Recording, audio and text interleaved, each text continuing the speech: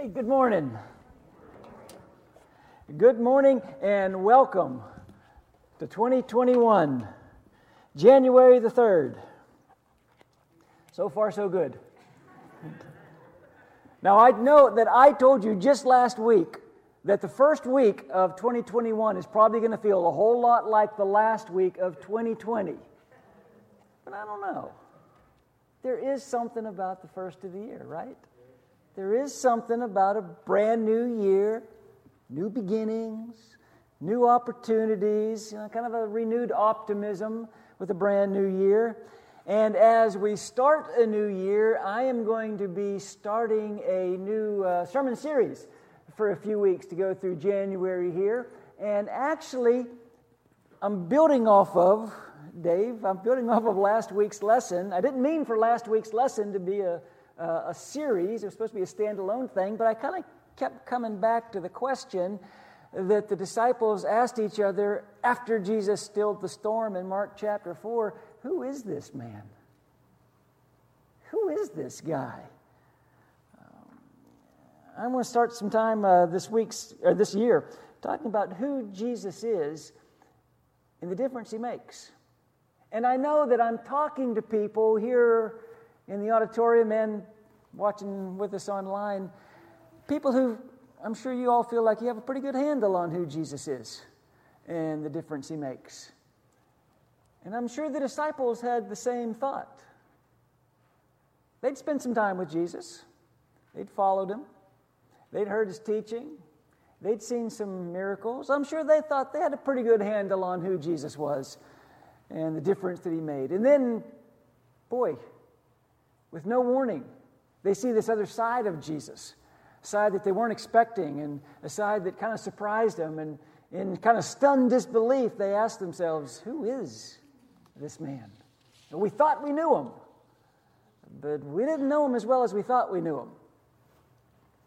Which reminds me of a story that I want to share. When Martha and I were dating, we'd go to church together. We are still dating, and we're still going to church together. But when we were in college, for some reason, we made a decision to go to a congregation we'd never been to before. And I don't even remember why we decided to go there. But, we'd both gone to church all our lives, and we knew the routine. We knew what to expect. So we walked up to this church. We'd never been there before, there in Nashville. And there were greeters at the door. And there was an older, very enthusiastic greeter who greeted us. Hey, looks like a couple of visitors. I've always kind of hated that term. Always make you feel like you don't really belong. But I get it, yes. So we introduced ourselves. He introduced him. Martha said, I'm Martha Monks. And I said, my name's Tim Stutzman. He said, Martha, Stim, nice to have you with us. Follow me. And we started following him. I turned to Martha and said, did he just call me Stim? She kind of chuckled and said, I think he did. He introduced us to another guy who's going to take us to our seats. This is Stim and this is Martha. I said, it's Tim. Excuse me? It's Tim. My name's Tim. Oh, I'm sorry. Okay, sorry. We go and sit down. We're leaving. On the way out the door after services. Hey, Martha, Stim, nice having you with us today. It's Tim. Besides, Stim is not even a name. No, I could get Jim or Tom or something, but nobody names a child Stim. The next week, we go back there the next week, same old guy greeting. Martha, Stim, good to see you back. It's Tim. This guy had like the best, worst memory in the world. But it gets better. Or actually, it gets worse. Months later, we didn't go back. But months later, we went back. Hadn't been there in like 3 months. We walk up, same guy, same greeter. Hey, I remember you too. Martha and... Don't tell me. Martha and... It's going to come to me. Martha and... I extend my hand and say, Stim. Good to see you again. Yeah, Stim, come on in. Man, good to have you back. We go in and sit down, and Martha said, "You are such a jerk." It's true. All these years later, when I do something stupid, Martha will still say, "Nicely done, STEM." But we've all probably had those times when we've been around people, they think they know us, but they don't really know us. And they're trying to act like, "Hey, I know you." No, you really don't. You really don't know me. But we all realize who we are matters. How we are identified, it matters. Proverbs 22, a good name is more desirable than great riches. To be esteemed, better than silver or gold. Our reputation matters. Who we are matters. Not who people think we are. Not who we're perceived to be. Not who people want us to be, but who we really, truly are. It matters. I don't know how frustrated Jesus got when he was misrepresented or when he was misunderstood. I'm sure it had to be frustrating to him. I mean, he feeds 5,000 people with a handful of food. He brings a girl back from the dead, and people still don't recognize his deity. I wonder if Jesus was ever tempted to ask, "Don't you know who I am? You think you know who I am, but you don't really know who I am." You know, even today, everyone knows the name of Jesus. But not everyone really knows Jesus. Not everyone knows who Jesus is and the difference that he makes. So for the next couple weeks, we're going to camp out in the Gospels. And we are going to look at some things that make Jesus distinctive from every other world leader, that make him unique from every other spiritual advisor, that make him different from every other social influencer in history. Reasons why we're convinced that he's the Son of God. Jesus himself said in John chapter 14, "I am the way, the truth, and the life. No one comes to the Father except through me. If you really knew me, you would know my Father as well." At the heart of Christianity is knowing who Jesus is. At the heart of Christianity is knowing the difference that he makes. Those things are just foundational to our faith. And so we're going to get some glimpses in the next couple of weeks of how Jesus lived and how Jesus loved and the things that he taught. And I hope that we'll be reminded of some things, encouraged by some things, and I hope challenged by some things as well. Because despite what everyone wants to tell you, all religions are not the same. All roads do not lead to the same place. And it's very politically correct to say, "Well, you believe what you want to believe, and I'm going to believe what I want to believe." And as long as we're sincere, and as long as we're humble and we're trying, then God or Allah or whoever you're praying to is going to honor that. But that doesn't even make sense logically, does it? I mean, if we're being just logical about it, it doesn't make sense. But even more so than that, as Christians, we are tasked with investigating who Jesus is. Part of our responsibility as a Christian is to try to better understand, who is this man? Who is Jesus, and what difference does he make? So that's our challenge, and that's our responsibility. And when we really take that challenge to heart, what you start to realize is there are some key differences between Christianity and every other religion. There are some serious differences between Jesus and every other spiritual voice. And they're not just subtle differences.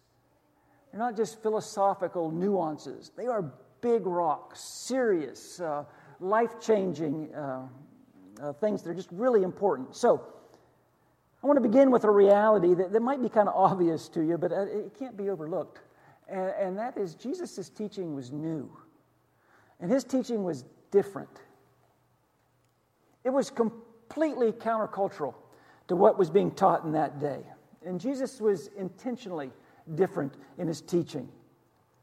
He was comfortable being singled out as different.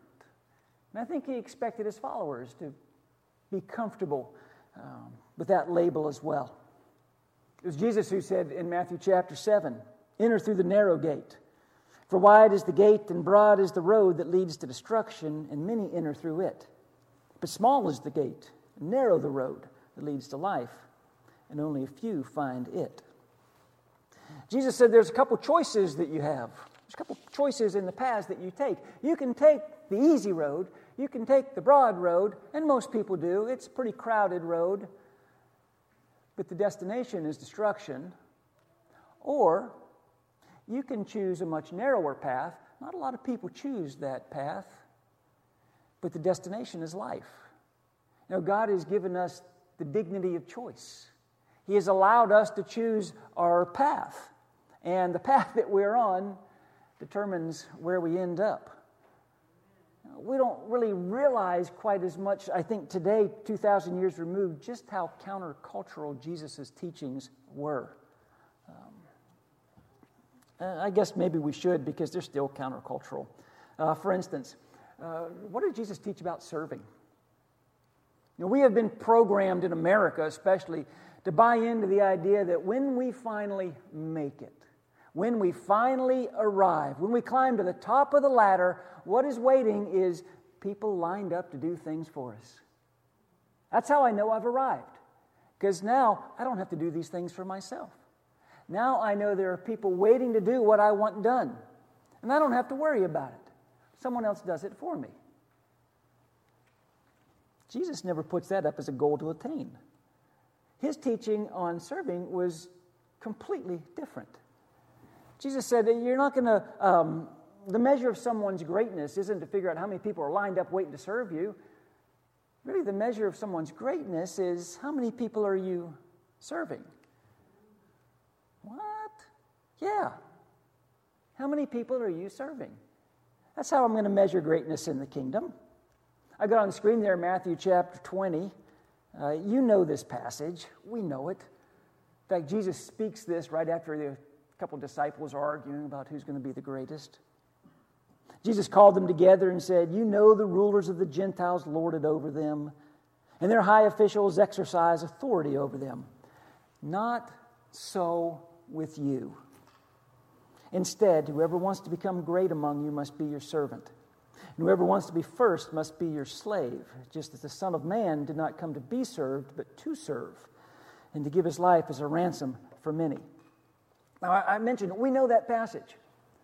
We have heard that passage all our lives because we know Matthew, right? We know Jesus' teachings. But what if you'd never heard that before?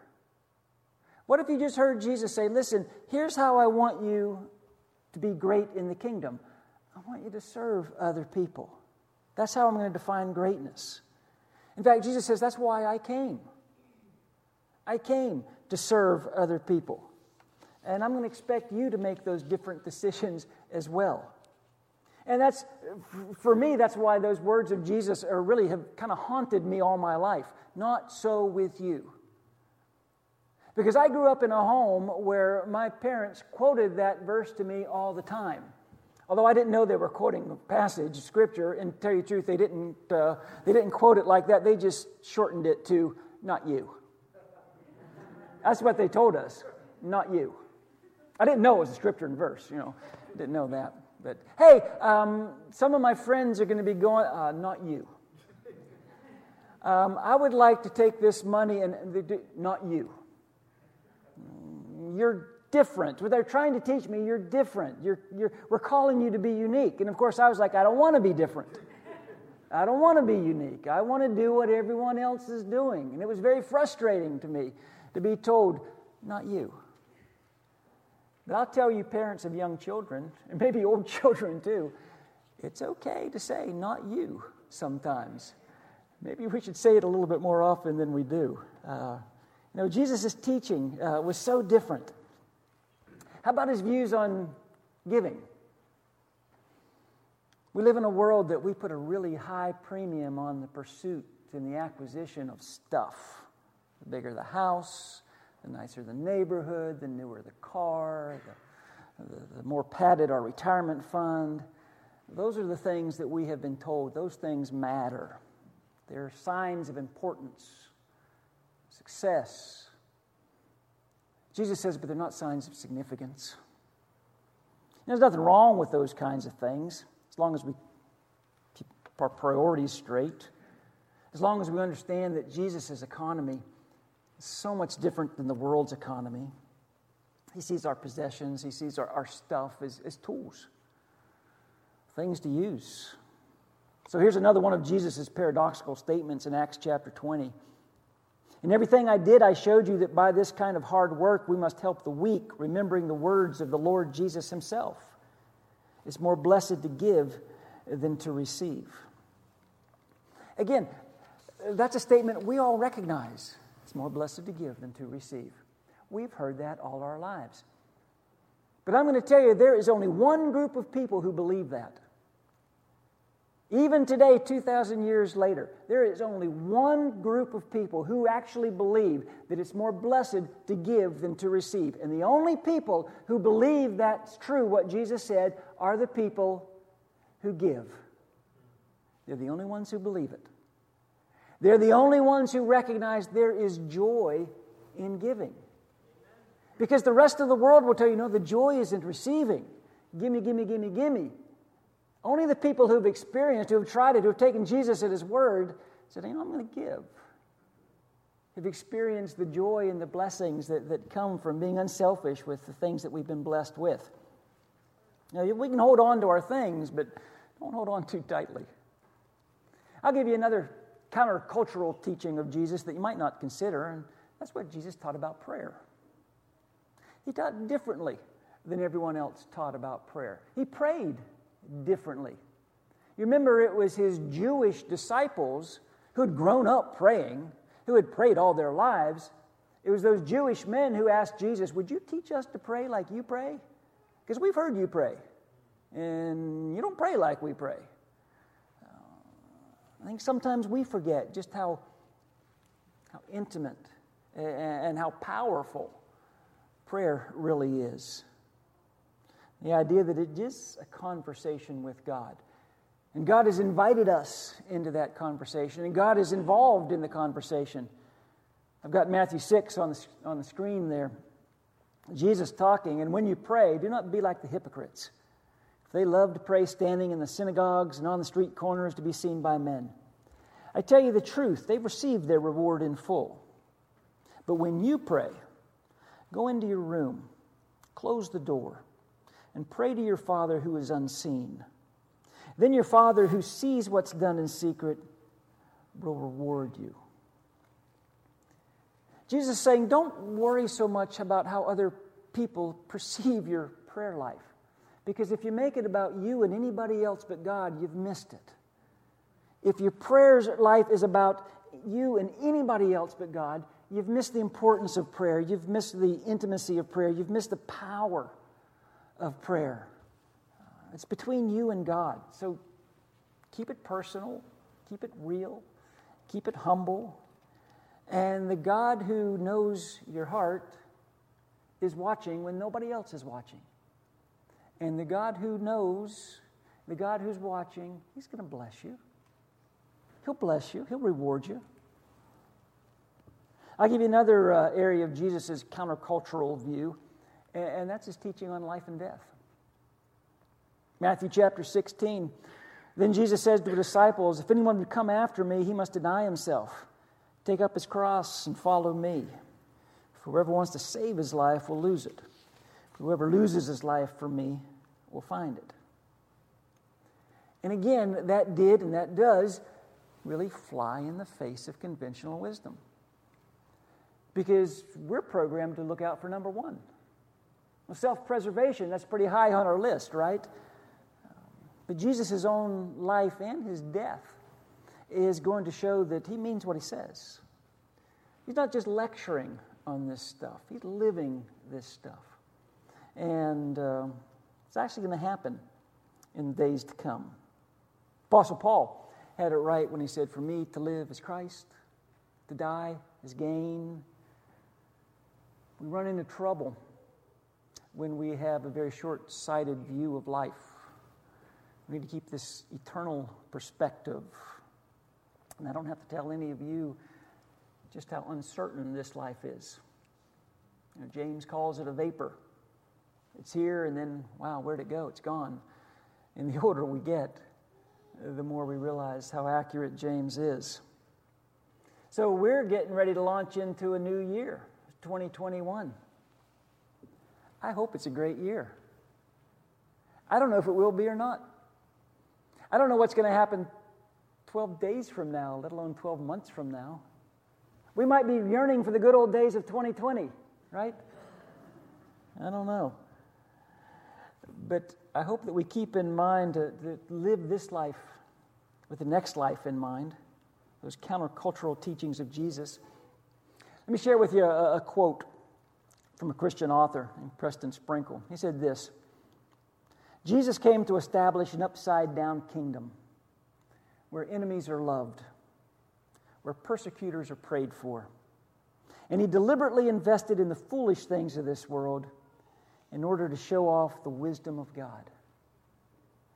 He purposely invested in the foolish things of this world to show off the wisdom of God.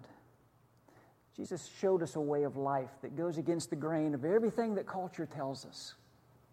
That's one thing about his teaching. Then really quickly, I'm going to mention it and you know it, but we ought to remind ourselves, Jesus' teaching was really, really powerful. You know, when you think about it, we know next to nothing about Jesus' formative years. We don't know anything about his training. We don't know anything about his education. We can infer a few things from one passage, but we don't really know very much about his younger years. We do know he was born into a poor family, and he grew up in Nazareth, which was the center of nothing, just a nothing town. So why did everybody flock to hear this guy speak? You say, well, he performed miracles. Okay, aside from that, people still flocked to hear Jesus speak. Jesus was a magnet for people. Why did thousands of people follow him out and listen to him on the side of a hill? And why did they skip a meal so they could listen to Jesus speak and instead of eat? What was so different about his teaching? Well, we know that he was challenging and he was motivating and he was practical. People loved to listen to Jesus. And it's not because he told them exactly what they wanted to hear. Again, just the opposite. He told them things that surprised them. He told them things that challenged them. Well, actually, he set the bar really high on expectations for the people that were listening to him. What made Jesus' teaching stand out? Lots of things, but let me share with you one thought. Several times in Scripture, there's one word that's used to describe Jesus' teaching. One thing that kind of separates his teaching from every other rabbi and every other expert in the law. We're told that Jesus taught with authority. Several times, Scripture mentions that people recognize this guy is teaching with authority. Mark chapter 1. They went to Capernaum, and when the Sabbath came, Jesus went into the synagogue and began to teach. The people were amazed at his teaching because he taught them as one who had authority, not as the teachers of the law.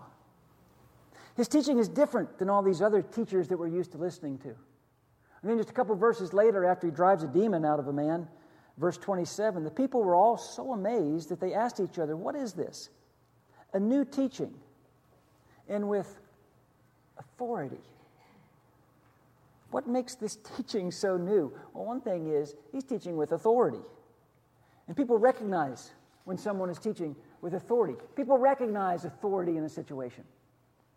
A couple of weeks ago, I'm watching the Bucs play. A lot of you probably were too. Tom Brady gets dinged up a little bit, and he goes off the sideline, and the backup comes in. They're on the drive, the game's close. Blaine Gabbert, the backup, shows up, has a couple plays, gets sacked once. You could tell he's kind of nervous about the whole thing. That camera zooms around in the middle of the field, which I hate, was always zooming in on Blaine Gabbert's face, the backup, and he kind of looked panicked. After every play, he was looking to the sideline like, am I coming out? Am I staying in? I hope I'm coming out. And listen, this is a guy who is an elite athlete. He's in the NFL, so I'm sure he is an elite athlete, but there was a difference when he was in the huddle Well, Tom Brady comes jogging back out, and it was like, calm down, let's get back to work. And you could just tell this guy had authority. There was a difference. There was something different about Jesus' teaching. And maybe it was hard for them to put their finger on, but what they decided on, the closest they could get, was he's teaching with authority. We need to listen to what he says. In fact, there's a phrase that Jesus used. He used it several times, especially in the Sermon on the Mount. He said this, "You have heard it said," and then he would say something, "But I tell you." Remember him saying that over and over again in the Sermon on the Mount? "You have heard it said, an eye for an eye and a tooth for a tooth. But I tell you," if someone strikes you on the right cheek, turn to the left cheek also. "You have heard it said, love your neighbor and hate your enemy. But I tell you, love your enemy. Pray for those who persecute you." You know what you're used to hearing, but I'm telling you something different. And I'm telling it to you with authority. Jesus' teaching, and I think we forget this sometimes, Jesus' teaching was so powerful. I mean, in the moment, it was powerful. In fact, you remember what those people said at the end of the Sermon on the Mount? All those, you've heard it said, examples. Matthew chapter 7, verse 28, when Jesus had finished saying these things, all the Sermon on the Mount, the crowds were amazed at his teaching because he had taught as one who had authority and not as their teachers of the law. This guy is not teaching like our teachers.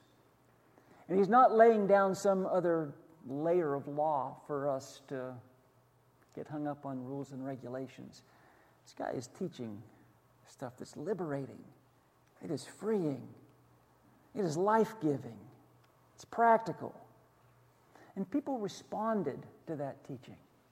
People traveled miles to hear Jesus teach. They'd cross mountains. They walked around seas. They cut a hole in a roof to get to this guy and hear his teaching. And of course, what is most powerful is Jesus' teaching wasn't taught with the expectation of informing their lives. He taught to transform their lives. And then he takes this teaching and he entrusts it to start with, a pretty small group of guys. And a pretty unusual group of guys.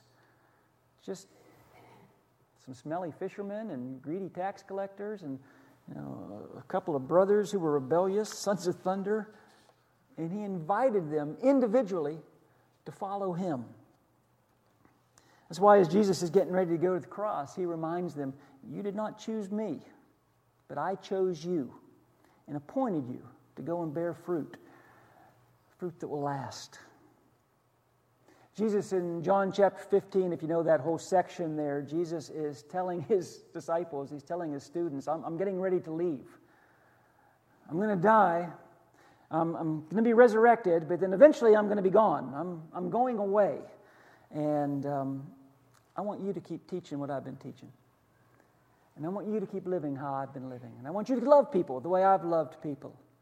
And I want you to keep doing the things that I've been doing. And when that gets frustrating, and when that gets difficult, I want you to remember, you didn't choose me. I chose you. Jesus is telling these guys, I believe in you.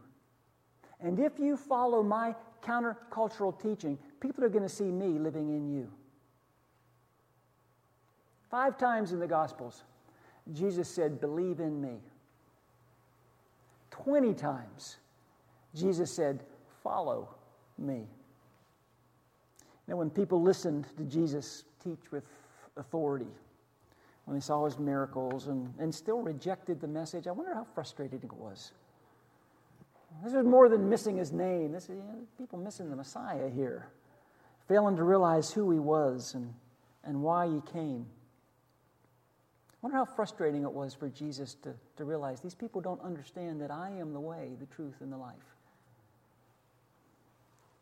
There's an old hymn that we used to sing. I sang it growing up, and I don't I don't know if we still sing it or not. A couple of months ago, I talked about an old hymn, and I mentioned it, and Dave said, we sing it all the time. And everybody, all of you said, we sing it all the time.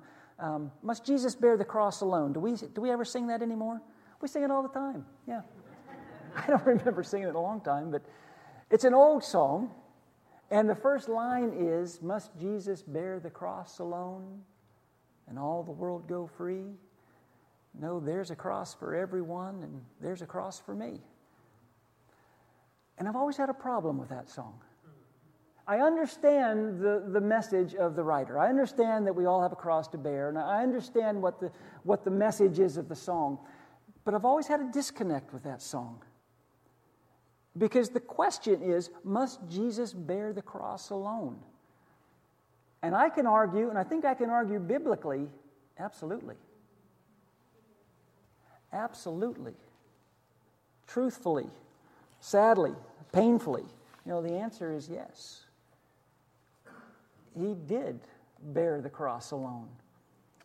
He's surrounded by people at the foot of the cross, they're hurling insults, taunting him, shouting at him. All because they didn't know who he was. They thought they did. They thought they had Jesus figured out. They thought they knew exactly who was hanging on that cross. But they had no idea. And I don't know if Jesus got frustrated thinking, boy, if you only knew. I don't know what the temptations were for Jesus there on the cross. I don't know if he kind of thought like I did about my greeter friend, back in college. You don't know who I am. You think you know who I am, but you don't know who I am. I do know what he was thinking concerning the people who crucified him, though. I do know what he's thinking while he hung on the cross, because he said, Father, forgive them, for they know not what they do. Jesus' prayer on the cross was, Father, forgive them, because they don't know who I am. They just don't know. They think they know who I am, but they don't know who I am. So, for the next couple weeks, we're going to take a look at who Jesus is and the difference that Jesus makes. Who is this man? I'm looking forward to the series, and I hope you are too. Let's close today with a prayer.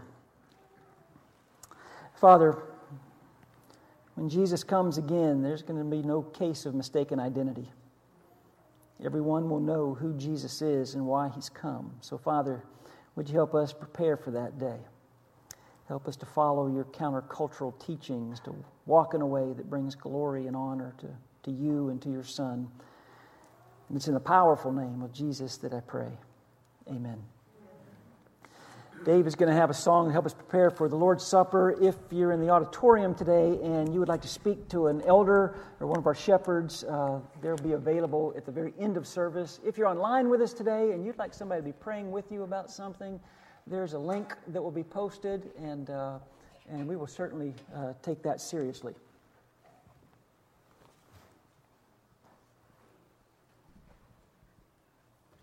Thank you.